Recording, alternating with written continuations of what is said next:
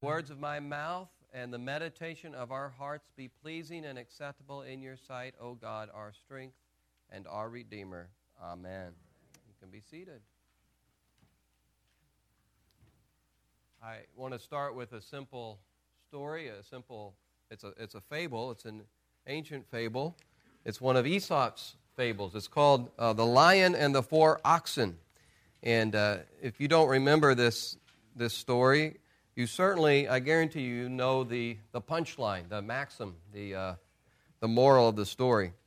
The fable goes like this. It's a simple story of a lion who is prowling around this field. He continually prowls around this field where there are four oxen that dwell there.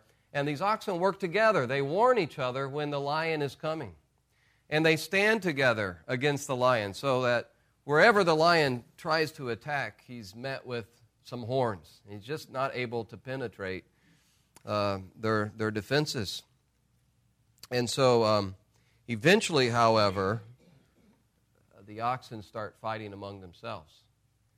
And they began to take corners of the field, and they go off separately to their corners. And of course, the story goes that the lion is able then to attack them one by one and make an end of all of them.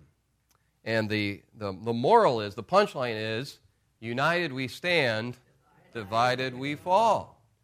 That goes back to Aesop's fable there.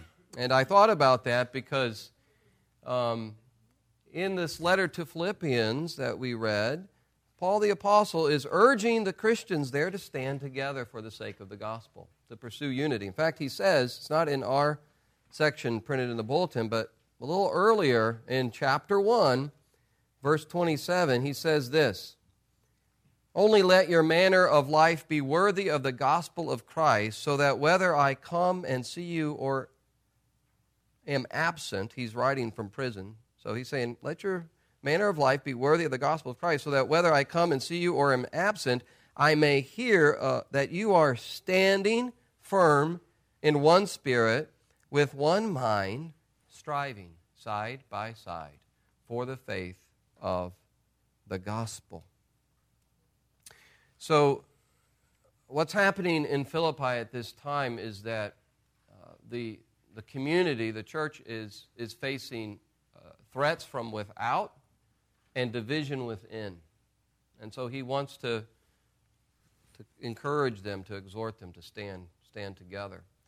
The external pressure came from just being part of the Roman Empire, part of that culture. Philippi was a military outpost. And so the people there, I've read, were very loyal. The citizens were fiercely loyal to the emperor.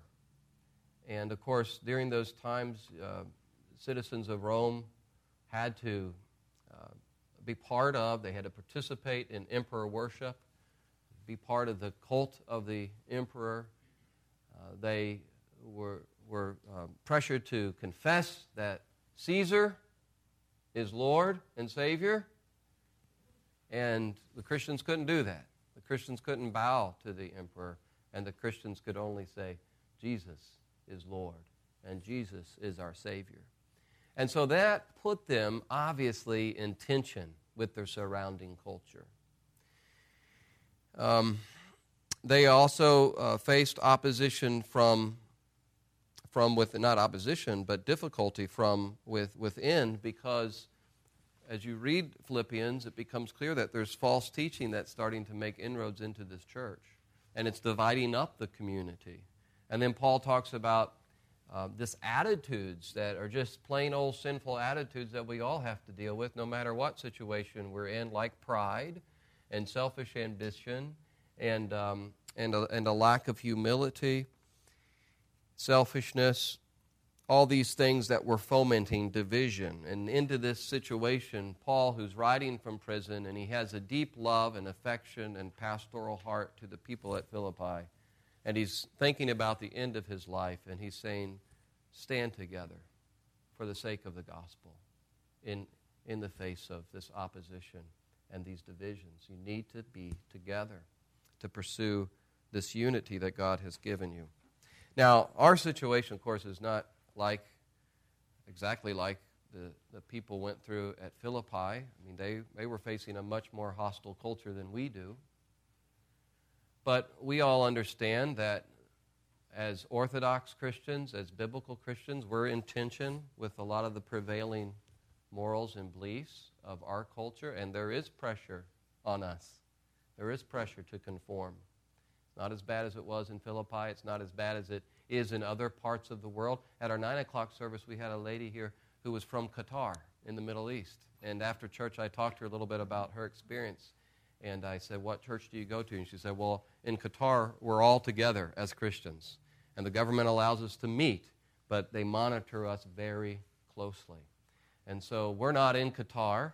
We're not in Philippi under the Roman Empire, but we are in a culture where we experience that tension. The call is to stand together. And thank God our church is not dealing with internal factions and disunity, but it's something we always need to work for, to preserve the unity, to strengthen the unity that we have in Christ. And so I want to look at what Paul says here in order to exhort this community to spiritual unity. I want to look at how he describes this unity, and then how Christ is a model for us, and then I think what is the primary application of this passage for us today. So first of all, the description of this unity. He starts in verse 1, if there's any encouragement, this is a rhetorical device here, like a rhetorical question. But he says, if there is any encouragement in Christ. He knows that they've been encouraged by Christ. But if there's any encouragement in Christ, any comfort from love, any participation in the Spirit, any affection and sympathy. So he starts by appealing to their common experience of the love of God, the encouragement of Christ, and the fellowship of the Holy Spirit. He appeals to their common experience of God and His goodness. You've experienced these things. And then he goes on and he appeals to his relationship with this church when he says, complete my joy by being of the same mind. This is the description of the unity here. The same mind, the same love, being in full accord and of one mind. So that is the kind of unity Paul says you ought to have based on the unity you already have in Christ through the Spirit and the love of God and the relationship that we share. Now, safeguard this unity and continue to grow in it. And then he describes what he's talking about here. I just want to unpack some of these phrases here. Being of the same mind. Is he saying, I want you to think exactly alike? Everybody needs to be in lockstep agreement with one another? No, I don't think he's saying that at all. This word, mind here, this word that's translated mind here, is pretty all-encompassing. It includes thinking, but it also includes the affections. It includes feeling. It includes emotions, our affections for one another. So I don't think he's saying, I want you guys to all think the same thoughts. Of course not. But the way that you think about things, especially when there are differences of opinion, you need to have the same approach, the same way of thinking about things, which is, as he goes on to say, the mind of Christ. As you wrestle with these issues, as you think about it together, put on the mind of Christ. And that's what will grow the unity of the church. Okay. And he says, being in full accord. Being in full accord. And once again, I don't think he's thinking of a lockstep uniformity. But underneath these words is the sense of being unified spiritually, having the same spirit. In fact, that's how the NIV translates this, being of one spirit. So this is about, you could say, dispositions, habits of the heart and the mind. This is how you're to develop your unity, having these sorts of dispositions and habits of the heart and mind, which is ultimately connected to the mind of Christ. Spiritual unity. It's about how we think about things together. It's about how we feel towards one another. It's the attitudes that undergird our relationships with each other. So this is a very deep kind of unity. You can think about different ways that people are connected today. People are connected today through organizations. There's organizational unity. You work for the same company or you belong to the same club, and there's a connection there. There's unity. And of course, that's a valid and important type of unity. But what he's talking about is much deeper than that. There's geographical unity. We are united, all in this room, we're united together geographically because we belong to the same, we're part of the same geographical area, city. There's even, of course, there's one of the deepest forms of unity, which is family unity. But the unity that he's talking about transcends all that, even family ties. It's even deeper than family ties. I mean, those of us who have family members or members of our family who aren't brothers and sisters in Christ, it's a painful reality, but oftentimes we feel a greater disconnect with them at a deep core level than we do with members who are brothers and sisters in Christ, members of the church. This is a unity that transcends other forms of unity, I believe. And one of the joys of being a Christian, and I think we've all probably experienced this, is to meet a brother or sister in Christ, and as you begin to talk to them, maybe they're from a different church background, maybe they are from a different culture, they're from a different economic status, but as you begin to talk with them, you discern that there's this kindred spirit, which is the Spirit of Christ, and there's this deep connection with that person. And maybe you just met them, but you already sense that you're my brother, you're my sister. And that's one of the joys, one of the great joys of being part of the family of God. So Paul is saying, protect this unity that is already there in Christ through the work of God and the fellowship of the Holy Spirit. Protect it and grow in it. And this is how you do it, or rather, these are the things you have to avoid. The attitudes that you need to avoid. In verse 3, do nothing from rivalry or conceit. Do nothing from rivalry. If you think of somebody in the church as a rival, obviously there's going to be distance there. There's not going to be unity. Avoid rivalry. Do nothing from rivalry or conceit. And the image here behind that word is of a opinionated person who is pretty loud about their opinions.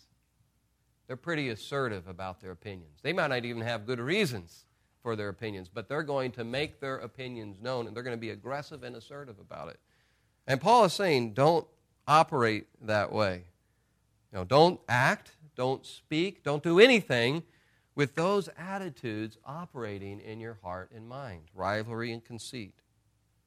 Instead, operate from a place of humility. But in humility, count others more significant than you. In humility, count others more significant than yourself. He doesn't mean that you should think of yourself as insignificant.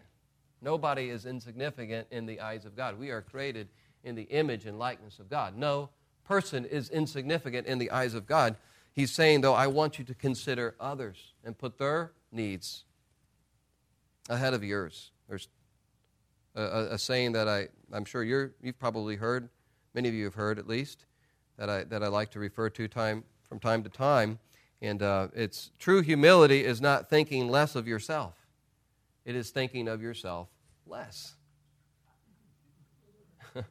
True humility is not thinking less of yourself. It is thinking of yourself less. So Paul goes on and says, let each of you look not only to his own interest, but to the interest of others. So these are the attitudes that we need to have to grow in spiritual unity. And then he begins to describe, or rather he unfolds and explains how Christ embodied those kinds of virtues that make for humility and spiritual unity. Christ embodied in a perfect way. He is the perfect picture of humility, of sacrificial love, self-giving love, and humility. He says, verse 5, have this mind among yourself, which is yours in Christ Jesus. Love how Paul reminds us, listen, you already have the resources here. Just use what God has given you. Lean into this. Grow in this.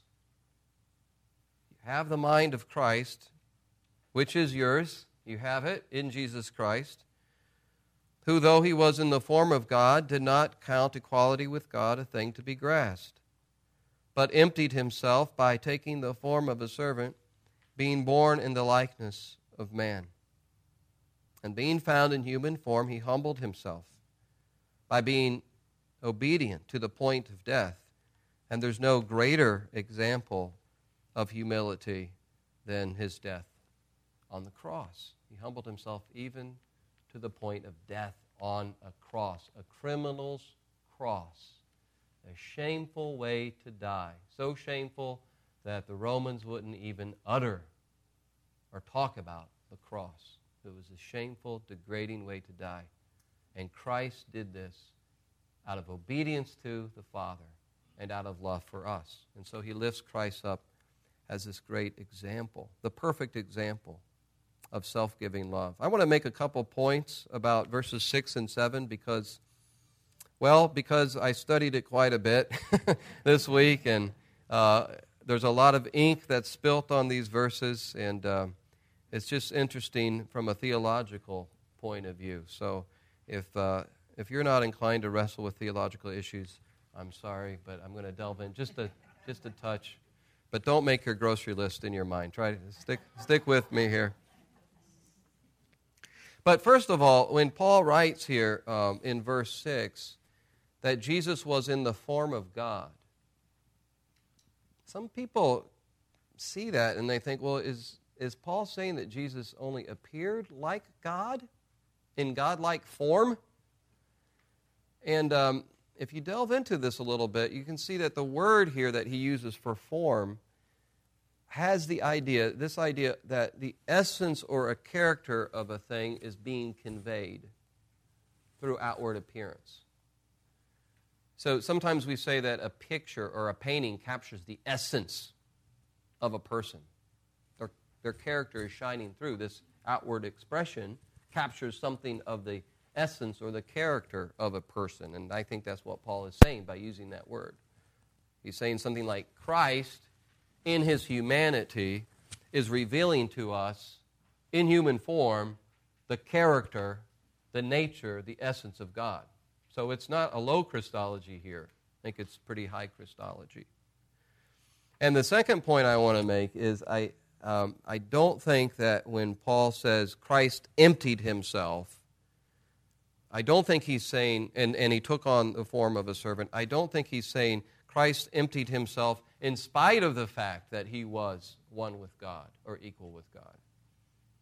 As if what Christ did by becoming a servant and sacrificing his life is somehow against the nature of God. I don't think that's what he's saying. I think he's saying precisely because Christ is one with God, he shows us the nature of God, which is not a grabbing, getting nature. It's a giving, a pouring out in sacrificial love nature. Not hanging on to my prerogatives, but giving myself out of love. Not about selfish snatching, but self-giving love. I think that's what Paul is getting at in verses 6 and 7. That's the conclusion I came to. But you can wrestle with it yourself. There's a lot written about it. But I think the application is clear. In verse 5, here's the application for the Philippians. Here's the application for us. As we think about what God has done for us in Jesus Christ, as we think about what Christ did for us, have this mind that was in Christ. Have it in you. Have this mind in you. The same mind that was in Christ. Work this life out.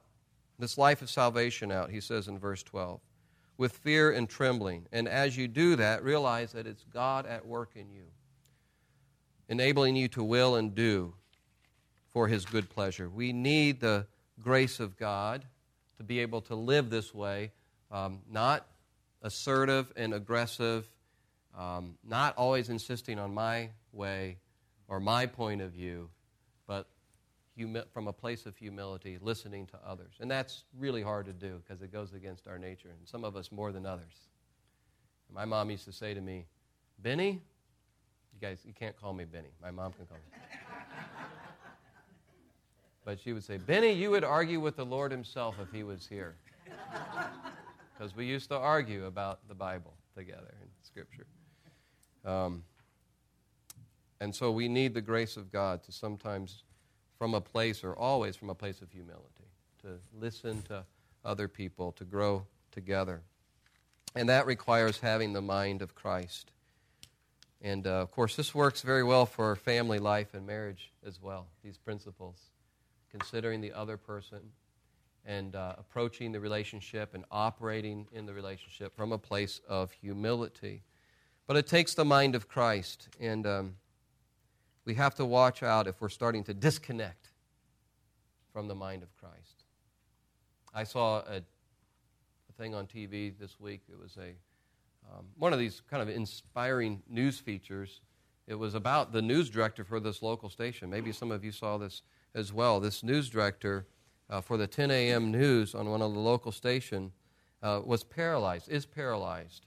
And it was inspiring because in spite of his paralysis, he still goes to work every day. He does the therapy. He's pushing through, and he's able to do his job. But what happened was a part of his, it was a herniated disc that broke off and punctured his spine. And he had surgery, and when he came to, the doctor said, you're paralyzed. And so he's in a wheelchair.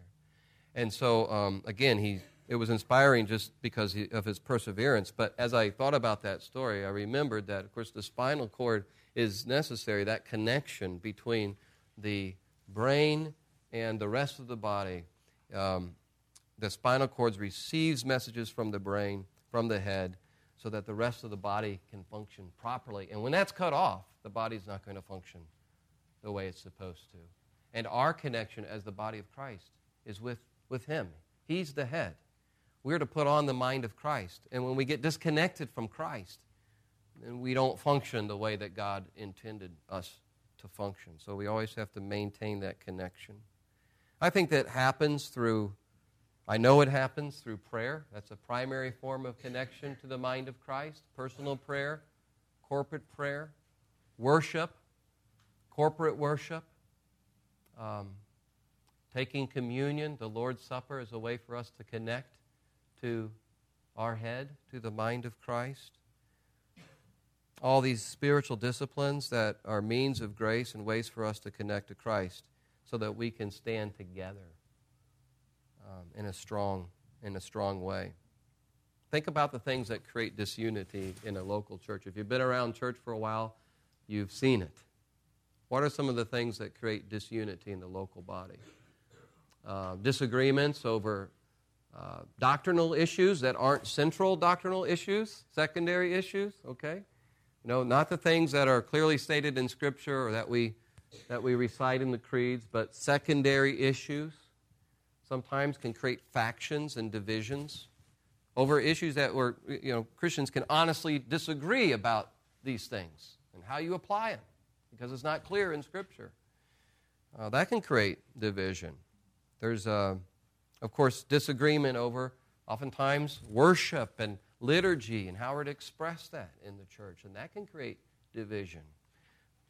Disagreement over mission and programs and leadership. There's just a whole host of reasons why these things can happen, these divisions can happen. But underneath them all, this is all a symptom of a larger issue, I think, oftentimes, and that is an attitude, a lack of humility, an unwillingness to listen and to have the mind of Christ.